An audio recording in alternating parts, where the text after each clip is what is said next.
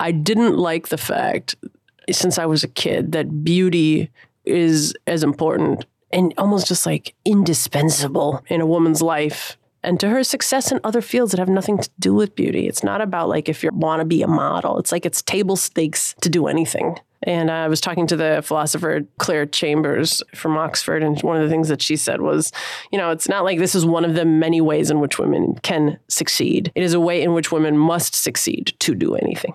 And I didn't want to play. Have I played sometimes? Yup. Am I sure exactly what the balance is? Because I also don't want to feel like I can never celebrate youth and beauty. You only get those for a little while. It'd be nice to enjoy them sometimes. But I think they are way over-indexed. And I knew from the very beginning of my stage career that I didn't want to pin my public presentation on a figure that I wouldn't have in 10 years or 15 years, because I'd still have my mind in 10 years or 15 years. And I wanted to make sure that I had a forum for that expression. That was Dessa, and this is SHERO's, a podcast with a mission to turn up the volume of women's voices in music across genres and generations. I'm Carmel Holt, and what you're about to hear is a previously aired interview from my syndicated public radio show, SHERO's Radio. SHERO's is a deep dive into the experiences and perspectives of women and gender-expansive folks in a still overwhelmingly male-dominated music industry. It's a space where we discuss challenges and triumphs, how far we've come, and how far we still have to go. Telling our stories is the first step to making music better for everyone. Today's guest will tell you that her journey to becoming a performer and musician was a somewhat circuitous one. This could also be said of realizing her earliest dreams of being a writer. But follow the thread of Dessa's first and deepest love of language and the rich tapestry of what has become a full-fledged multi-hyphenate career perhaps doesn't look as circuitous as it is actualized.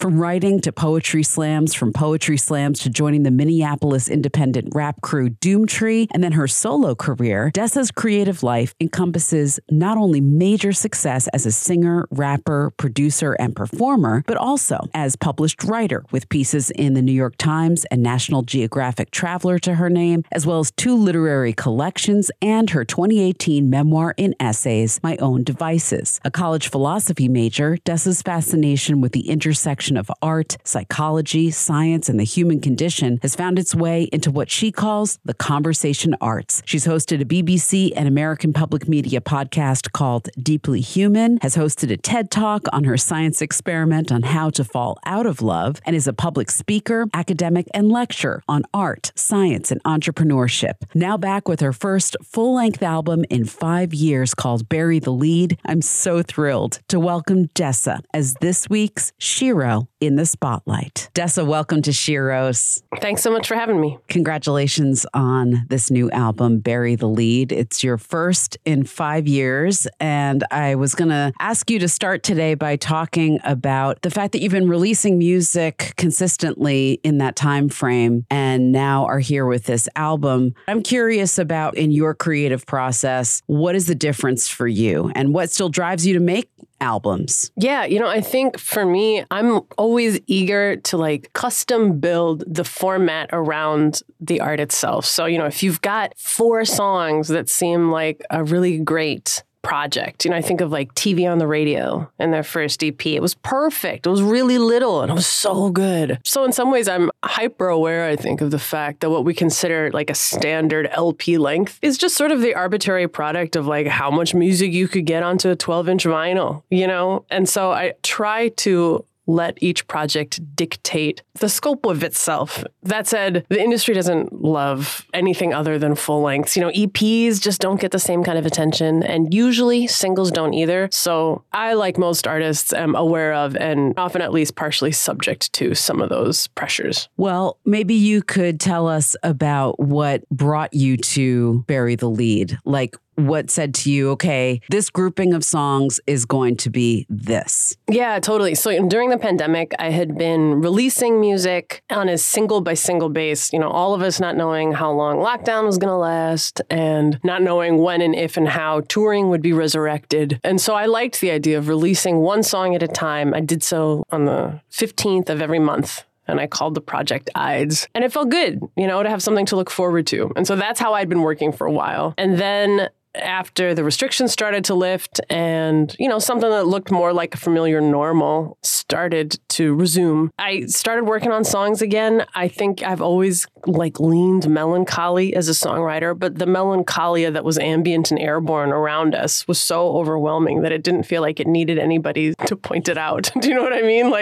It was calling enough attention to itself. So I think on this new record, there is sort of like a hurricane party, which is the first track, vibe, which is to say, yes, an acknowledgement of a storm at the door and overhead, and the provisioning of some booze and good food and friends to have a party anyway, because what's the alternative? Fill the kiddie pool up with Prosecco, get the LEDs on, need the spectacle, gotta beat the one last week, let's get a record. If you're trying to be a go-getter, you gotta go and get it.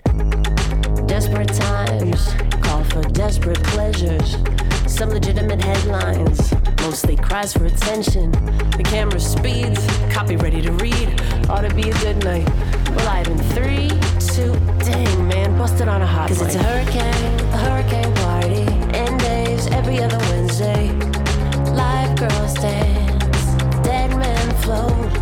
A hurricane party, gold dust, checks and Bacardi. DJ says don't hold back because the water won't. Our guest today is Dessa. The new album is Bury the Lede, and that kicks the whole thing off, Hurricane Party. And like you said, it brings you right into the mood of the album, this feeling of coming out of lockdown and the pandemic years, which were so uncertain, into a moment that feels equally uncertain. Another thing that happened during that time was you launched a podcast, and you've always been somebody that has been, I think you used the words conversation arts, which I loved. I've never heard anybody refer to what we do on the microphone as conversation arts, but that appeals to me a lot. So I was just wondering whether anything shifted for you as a result of doing more when it came to conversation arts, when it came to being on this side of the conversation. Yeah,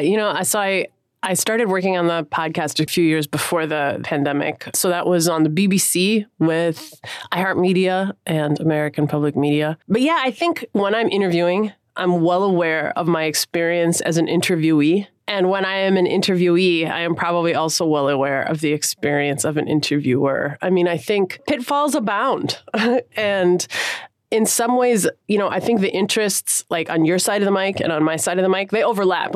We both want to make an interesting conversation for the listener, something that prevents them, right, from turning the dial, something that's worth their time. They only have so much of that on the planet. So to ask for 10 minutes of it isn't nothing. On the other hand, our interests don't perfectly align, and I'm aware of the fact that usually the person who's in my position, right, who's just released a project, you hear it all the time. They've got their talking points, right? I want to say, I'm on tour. I want to say, the name of the record is Bury the Lede. And you want to make sure that I don't sound like a commercial. And so there is this sort of dance that we engage in every time we meet.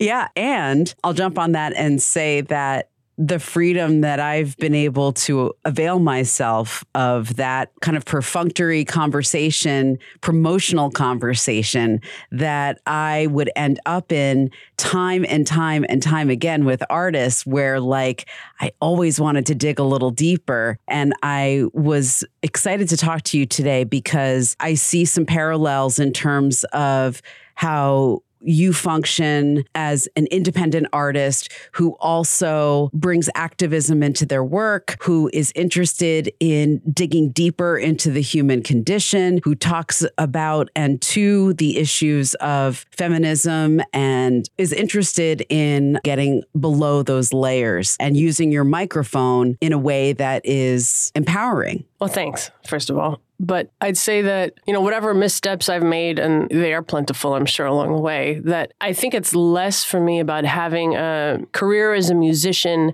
and that affording me an opportunity to kind of, delve into some of life's persistent mysteries about loss and communion and connection and conflict and all the rest, as it is my drive to investigate loss and love and communion and conflict and all the rest is part of what attracted me to a career in the arts. I studied philosophy in college, but on graduation, it's not real clear where to go to become a professional philosopher in our modern era, right? And so what are the fields in which reflection, introspection, and a rhetoric that's imbued with a lot of emotive strength. Like, where are you allowed to think hard and feel big? And I think the arts is a great place for that.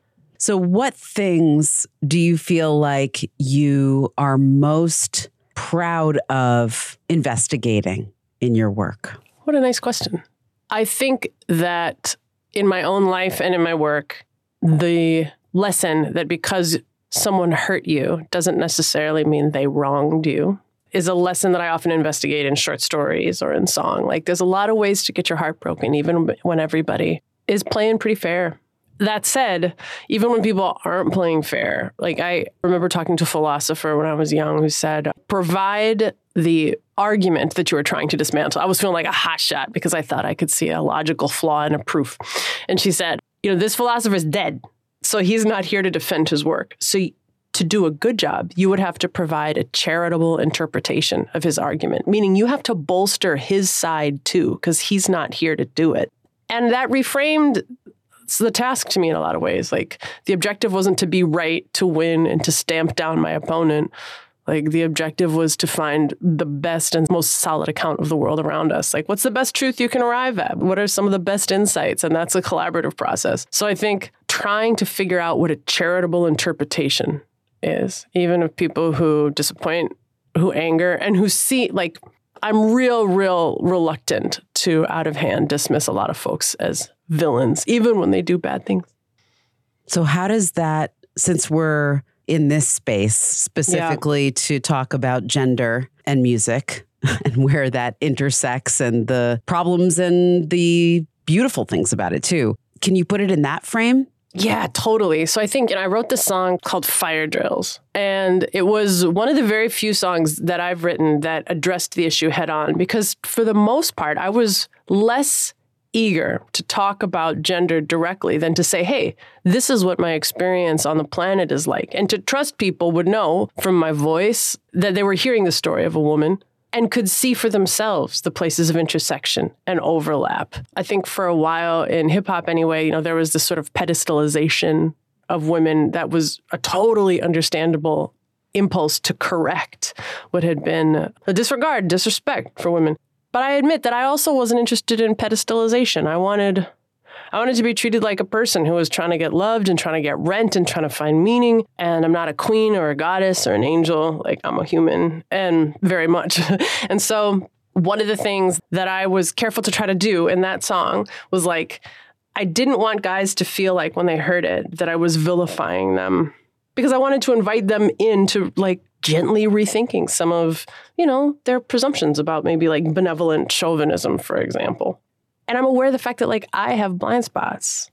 And so I would hope that I can forward the grace to somebody else's blind spots when it has to do with gender, let's say, that I would seek when I am being corrected about my own blind spots. Yeah, about, religion or caste or whatever thing I haven't yet come across. Yeah. So would you mind talking to us a little bit about your personal journey and how this whole crazy thing of you as Dessa began when you became Dessa? When I was a kid, I was called Maggie. And then I was a teenager when I started going by Dessa. But in short, I started singing before I was of legal age at, like, a karaoke bar. So there's an obvious imperative not to use the name on your ID. And then for me, the pathway into music and to touring was sort of circuitous in that my mom had this really beautiful voice and could sing just objectively better than I could. And so it seemed really unlikely that I was going to find work or a career path anyway in music. And then as I grew up, I just realized, like, she has an exceptional voice and decided to do public relations.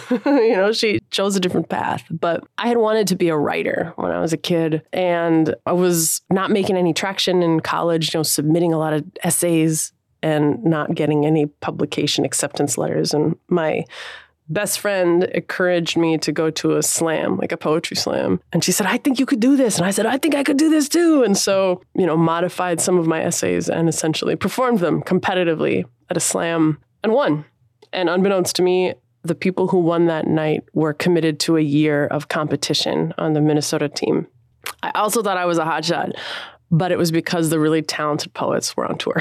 So the talent pool was a little shallower than usual that day. But yeah, so for me, performance started kind of late. You know, I was 19 or 20 and I was competing as a poet.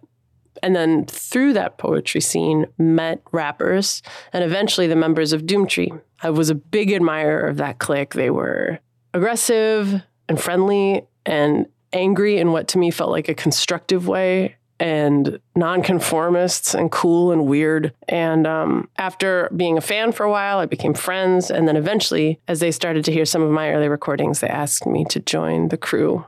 And very, very slowly, like on an organic growth curve, you know, we gained a little bit of regional notoriety and then slowly started touring nationally and internationally over like a really, really slow incline. Doomtree is all male except for you, right? You were the first female member? I was, except I didn't know it because I think there were 12 members on their like website or their roster, you know what I mean, when I joined. And one of them was named Emily Bloodmobile. And I was so stoked to meet Emily Bloodmobile because she made awesome beats. She was a producer. And then when it was time for our first like photo shoot as a crew after I joined, I was like, where's Emily? And they were like, dude, Emily's the pseudonym for Steph, who was my boyfriend. So I found out a little later than everybody else did that I was the only woman in the clique, but I was. And I would say that I think my ideas about that role then were kind of a product of the times. Like it felt like a badge of honor to be tough and be tough enough to roll with the guys. And a more sophisticated view on it would wonder why, you know, would try to welcome other women in, I think, or just be aware of like, oh, what are systemically some of the hurdles and some of the obstacles? But in the moment, I think in my early 20s, it was very rough and tumble. And, you know, it's a lifestyle that is pretty rugged.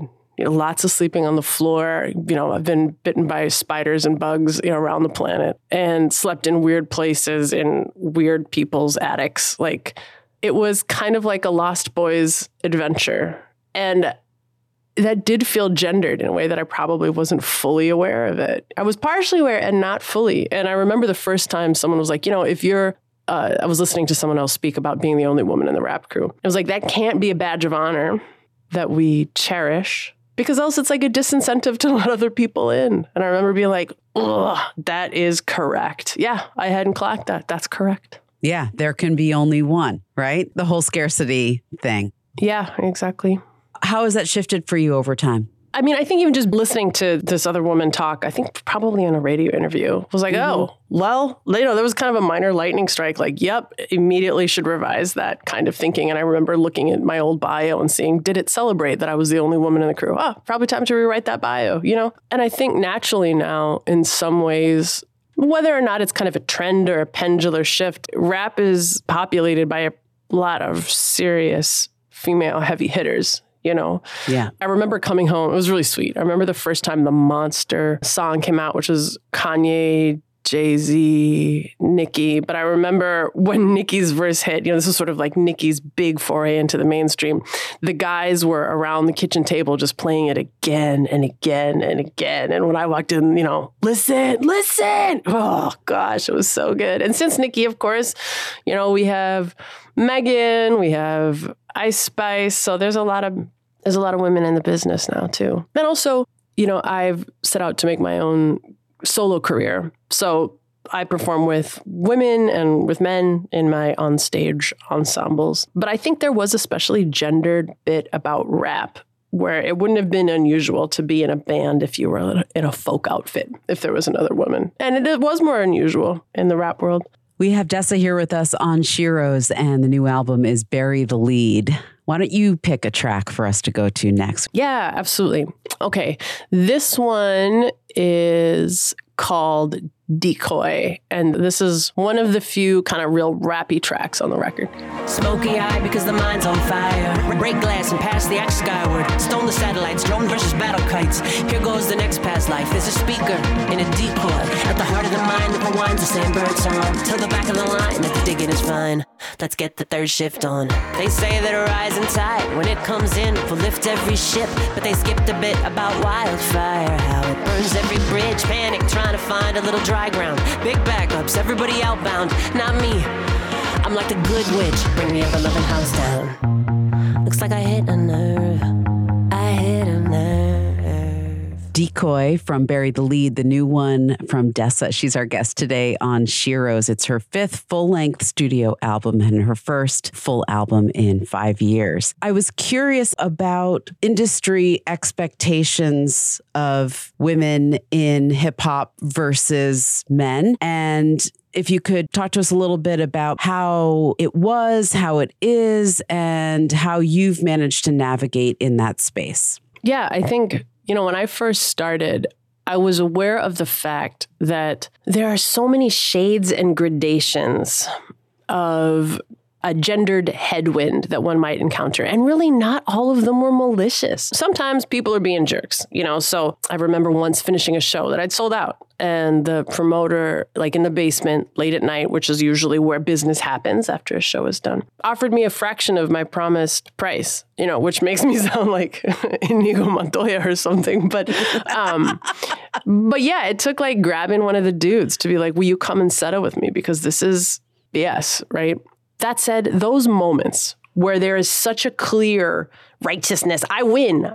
There's no other way to view that than a jerk trying to take advantage of someone who he sees as occupying a lesser station of power. There were so few of those that weren't ambiguous in some way. So like the much more common kind of phenomenon would be like I went to Scribble Jam, which was like a hip hop festival and competition where you had battles of MCs, you have battles of B-boys. And we rolled up, we set up it's also like a trade show, we set up our little tent and all our merch and stuff. And the cat next to me was a rapper I admired. And he was like, oh, yo, are you the model selling merch? He's not being mean. It's just that most of the women he'd encountered in the past few years were the models selling merch, right? So I think being mindful of the fact that reacting with righteous anger felt really unlikely to make a meaningful connection where there was an opportunity to make a meaningful connection. Like, yo, I know your music. It's rad. Maybe you should know mine too. You know what I mean? And I would say that because, hip hop, particularly in that battle scene, which was not something that I was good at, was not something that I did. But it's part music, it's part competition, it's part, wrestling match. It's a lot of things. And I liked that about it. That was part of what attracted me to rap was like how much ink you get per song, how many words. But also I like the vibe. I like the swag. That's part of the form, It's not page poetry. And I write page poetry, but it's different. And so I think I really remained conscious of the people who pulled me aside to say like, hey, essentially it's just more with honey than with vinegar, particularly if an error is made in ignorance as opposed to malice. So true. Wanted to talk to you about this quote about feminism and wondering if this still stands true for you. You said, in terms of feminists, I am a feminist, but I don't use that word a lot. It's a bit connotatively confusing. I hope its use is similar to the dictionary definition denouncing a prejudice based on sex. When some people hear it, they hear a man-hating lesbian who doesn't shave her legs. So if I can avoid the whole thing and just say I'm a humanist, I try to. I read that and thought, we've talked about that so much here on the show. Like feminism is a very complicated word and like a lot of people don't like to use it. So this is not throwing shade on that comment at all. I just am curious about whether you could expand on that for us and also where you're at with that word now. Yeah, totally. I would say, first of all, I'm sitting here as someone who hasn't shaved her legs in my closet, but I would say I care less about that word than I do about the principle for which it stands. And so, when I'm kicking it with academics or when I'm kicking it on public radio, I think that there is a shared general understanding of what that word means. I think also it's aged pretty well. I think it used to sound more extreme than it does now. But if I were talking to someone who had a really bad view of feminists, right, and the conversation felt worthwhile, I'd rather actually continue to talk for a while before using that word and shutting it all down. Like, hey, here's what I understand human life to be about. An opportunity for people to select their own paths according to their merit, ability, and human dignity, irrespective of the kind of bodies that they're born into, irrespective of who they love.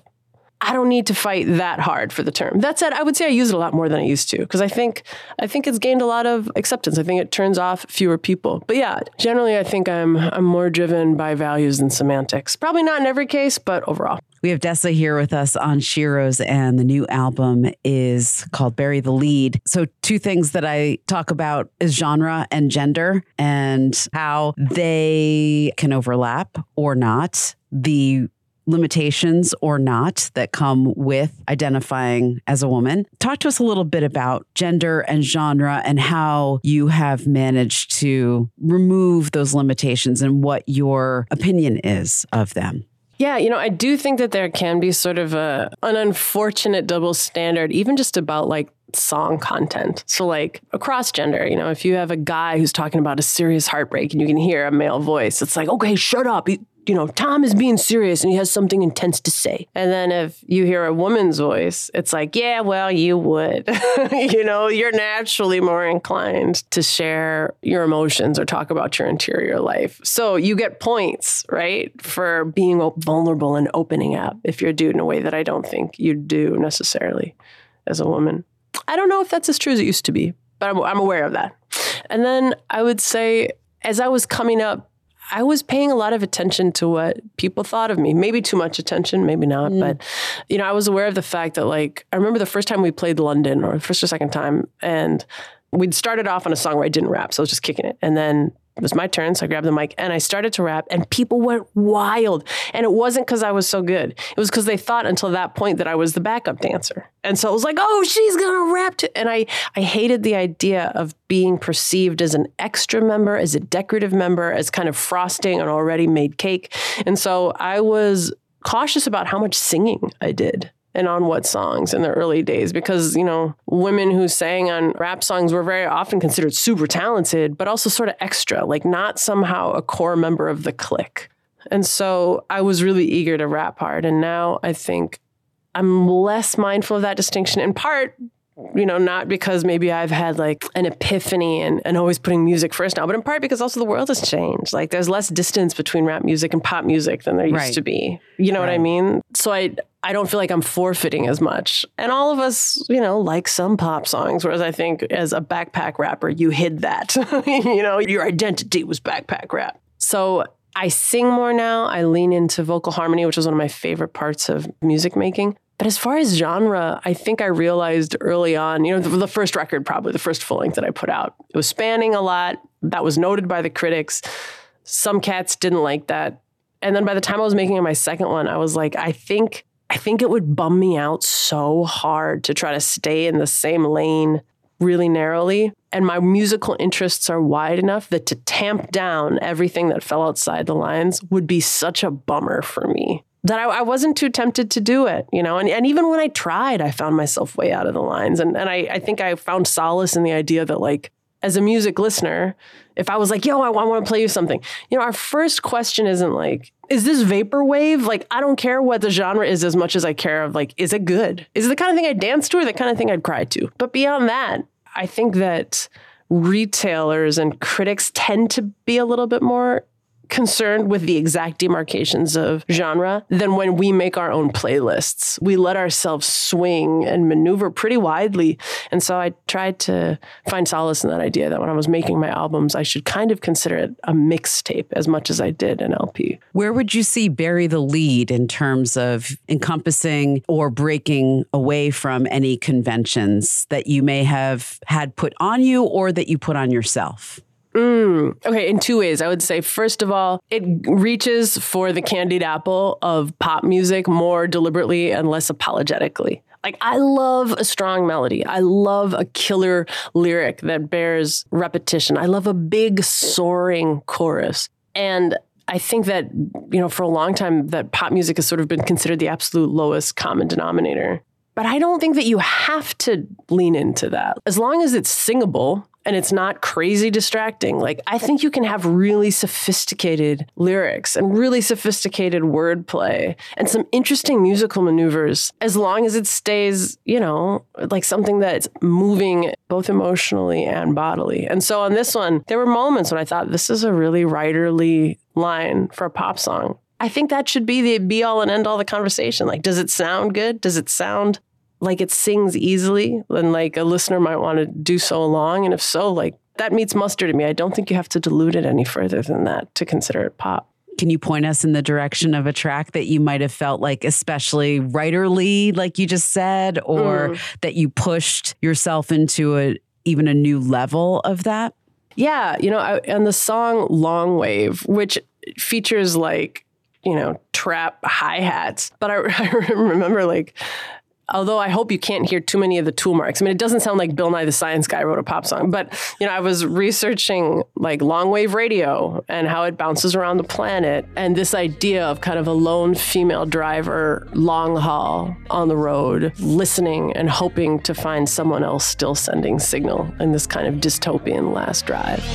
Beijing to Bombay to Boise, signal gets lost in the noise. We tune in but tap out before too long. Chatter on the intercom, who's gonna go and get it? Someone else's job, I'm on the road already. But I keep the radio on. The long way, the last station's calling. The long way goes the way of all things. Starve the guard dog and see what hunger does. It's easy when we're well fed to talk of love.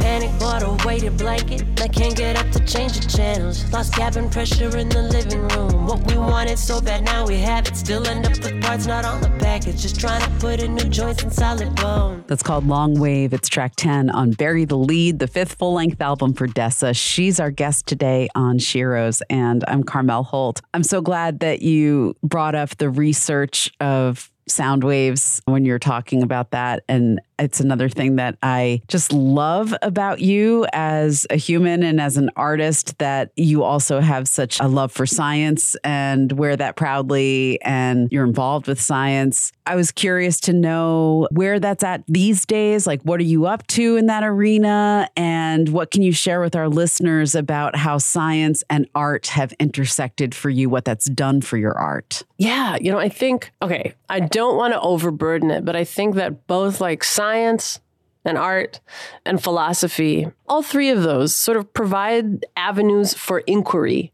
as much as they do anything else. They are a method as much as they are a lesson in themselves, And so I think it does feel like there's sort of a simpatico resonance between the three. That said, I also get that you can be a phenomenal scientist and not a songwriter, and you can be a virtuosic violinist and not be an organic chemist. And for me, I'm also aware of the fact that like my interest does stick pretty closely to human behavior. Like I like a little bit of botany and stuff, but for the most part, why do we do that? Yeah, it's the question that drives most of my work. Why do we do that? And also morality. Why do you think that something's righteous when I think it's really morally reprehensible? And there's obviously ample opportunity to consider those conversations, that kind of inquiry, that kind of moral inquiry. Who's right and how come in the news today? But yeah, they feel like avenues for curiosity, I guess, all three of them. And as far as what I'm doing now, I put on a big show with the Minnesota Orchestra recently, and I tell a monologue in 5 parts between the songs that we feature. And I used the ship of Theseus, which is a philosophical thought experiment where you have this ship, it's sailing out of Athens, putting on a lot of miles, gets beat up, banged up. When it comes back, you fix the broken plank. You replace the broken sail. The mast busts, so you put a new one in. At what point is this ship no longer itself? Like after all of the component parts have been replaced, is the ship of Theseus still, in fact, the ship of Theseus? So I used that as an extended metaphor for our lives and ourselves. When are we the same and when have we changed? Do you rest? Do you? Sometimes, yeah, but I don't have my hands as many things as you do. I do. I would say, yeah, not at a competitive level. What do you do to refuel your creativity and just to refuel yourself? Oh, when you ask that question about like how do art and science, overlap, or when and how, I think one of the things too that had not been intuitive to me when I was getting into writing and songwriting was that to make a good metaphor, which for me is the heart of writing, that's not true for everybody. Cats love plot. I don't really get plot. I love metaphor. Like you have to have something in the well to compare the experience that you're living to.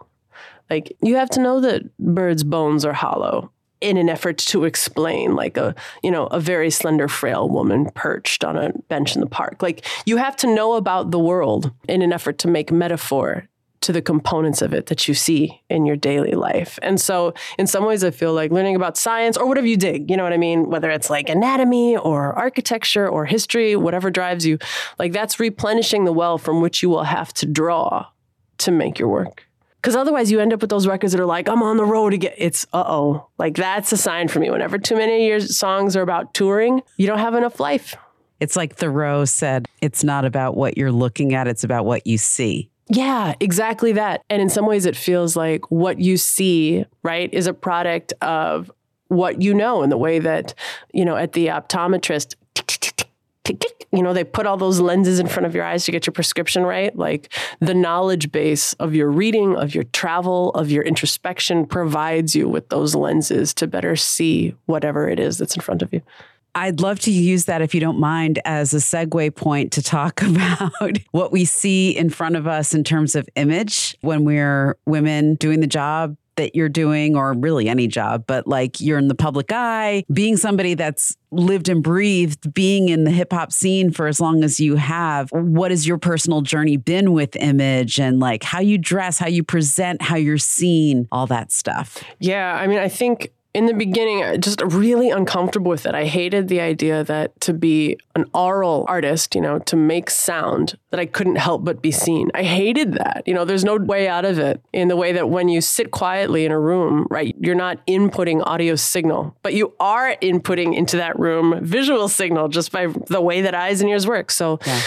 I hated the idea of having to cultivate an image. And you can tell, going through, I think, some of my early performance photos and footage, it's not well considered. It's sloppy just because I didn't want to care. So I didn't care because I didn't think it was important. But I probably should have cleaned up for Lollapalooza. I should have. And on the other hand, I think in some ways I was spared the worst of it by the fact that I wasn't on a major label with a team of stylists pressuring me at a young age. I was in an indie rap crew that rejected out of hand, I think, a lot of those pressures. Perfectly? No. It's like, I hate materialism. Ooh, those SB Dunks are dope. But I do know that early in my career, I decided that I would have been uncomfortable being as naked, I guess, on stage as the women on TV sometimes were. Like, I just personally would have been uncomfortable. But also, I didn't like the fact, since I was a kid, that beauty is as important and almost just like indispensable in a woman's life and to her success in other fields that have nothing to do with beauty. It's not about like if you want to be a model. It's like it's table stakes to do anything. And I was talking to the philosopher Claire Chambers from Oxford, and one of the things that she said was, it's not like this is one of the many ways in which women can succeed. It is a way in which women must succeed to do anything. And I didn't want to play. Have I played sometimes? Yup. Am I sure exactly what the balance is? Because I also don't want to feel like I can never celebrate youth and beauty. You only get those for a little while. It'd be nice to enjoy them sometimes. But I think they are way over-indexed. And I knew from even in, the very beginning of my stage career that I didn't want to pin my public presentation on a figure that I wouldn't have in 10 years or 15 years, because I'd still have my mind in 10 years or 15 years. And I wanted to make sure that I had a forum for that expression, even after I didn't have any interest in a bikini. I really feel that. I rail against it. And I also am curious to find an answer how we can redefine it. Like, totally. It's just, because it's like, it's frustrating to me that I have, say a Bonnie Raitt on the show who's talking about only being willing to get photographed in certain light and being concerned with how she looks at 70. And then young artists that are like in their 20s early 30s talking about how they've been told like they got to hurry up because they're going to lose their looks. Yeah. Wow. Yeah. And I would also just say like, yeah, for all of I feel like the thoughts that I've articulated and honed are sophisticated. Is my conduct always? No, because I'm vain and scared and self-conscious. If not like everyone, I feel those things. I feel a certain type of way. You know, when you like accidentally take a selfie of yourself. Yeah.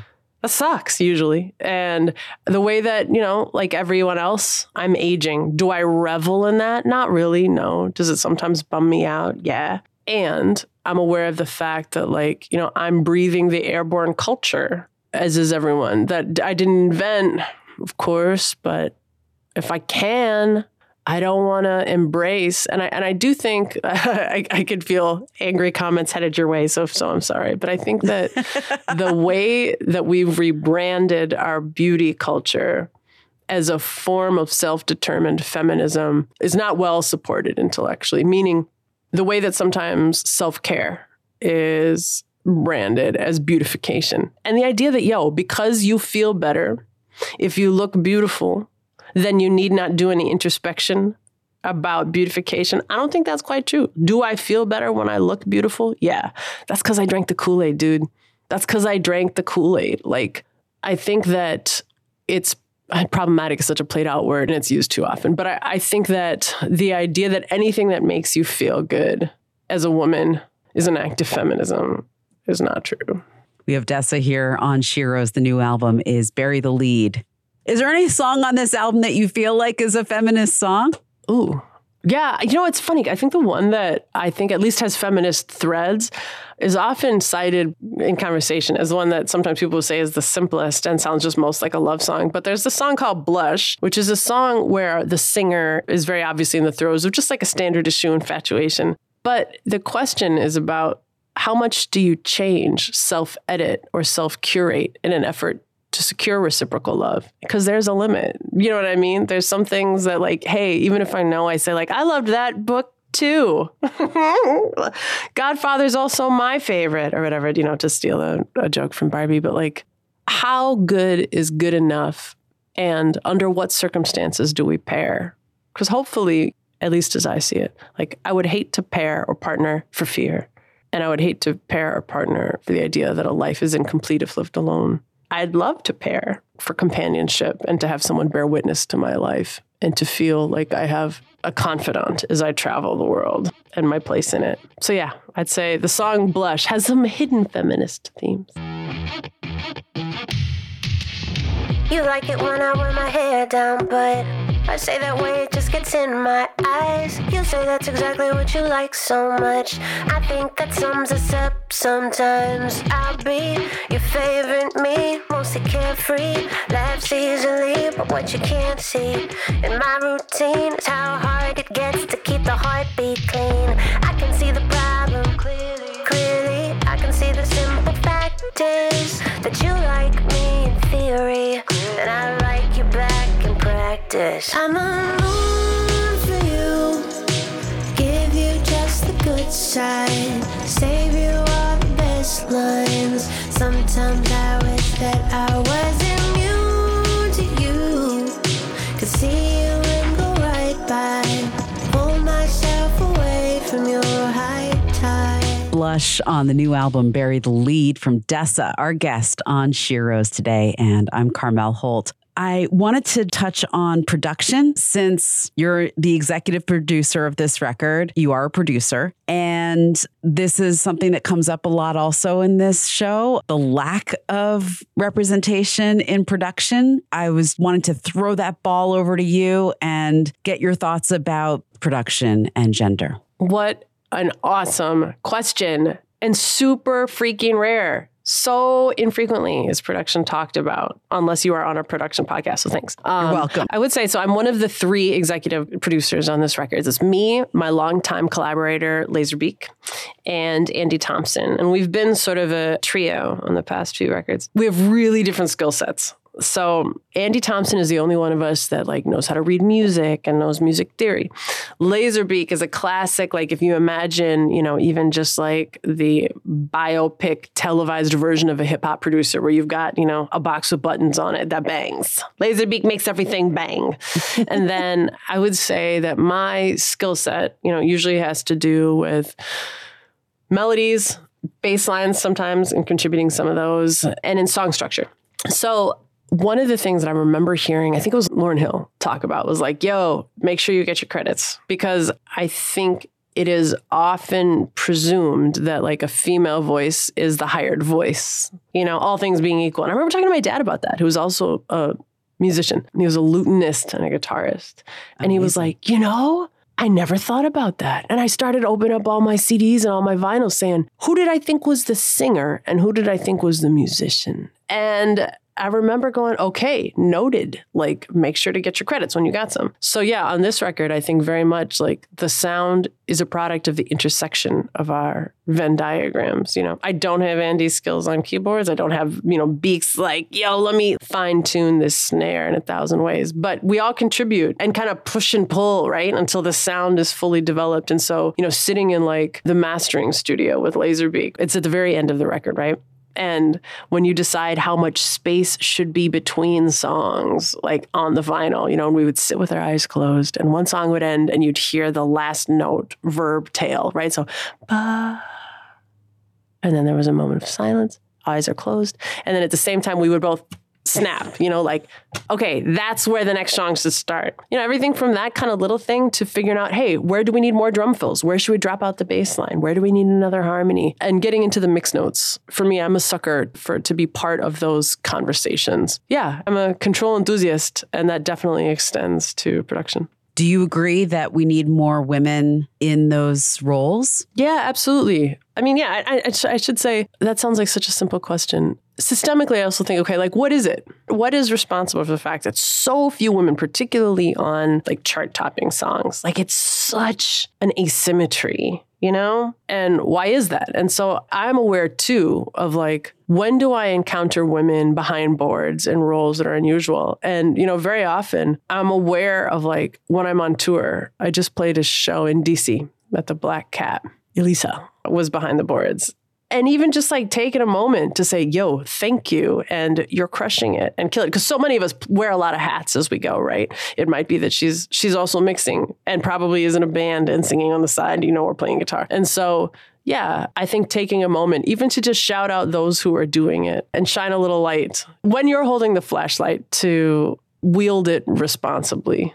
And to be mindful of like when someone has graciously shined it on you. Absolutely. And also to be intentional about your hiring practices. I forget the exact words that you used, but they were great. You said something about like breathing in the culture, like we're all products of what we were born into, right? And so it's so easy to have the default of like, okay, so I'm going to hire a producer and it's going to be this dude and the mix engineer who has this resume and da-da-da-da, or the LD if you're going to go out on tour and you're front of house, like to like make intentional choices. Maybe they don't have the biggest resume, but like to try to bring women and queer folks in so that they can start to build their resume. It's like, right. Where does that tipping point begin? And then it goes back even further to institutionalized sexism and racism in those programs. Like I literally just had a conversation the other day with an artist who went to Berkeley and not that long ago.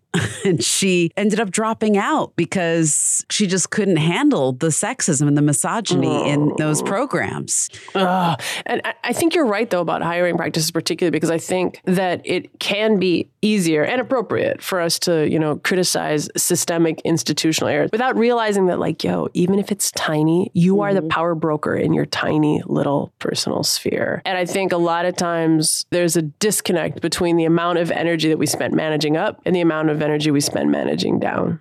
Yes. Dessa, it's been so awesome to have you here. Before we wrap up, we always do the SHERO's magic wand, which I've been told, I have to look this up. I told somebody about this exercise and they said, did you know that that's actually like a therapy tool? Certain therapists will do this at the end of your session, which I think is really interesting. But anyway, this is a moment where we imagine change in our industry for women and for queer folks. So I give my guests the SHERO's magic wand and I say, with this wand, you could change anything in music and in the music industry for women and for queer people. First wave of the wand, what would you change? I think it would be looks. I'd love to know what the world would be like if looks weren't the first or second most important thing in an artist's or in a woman's career / life.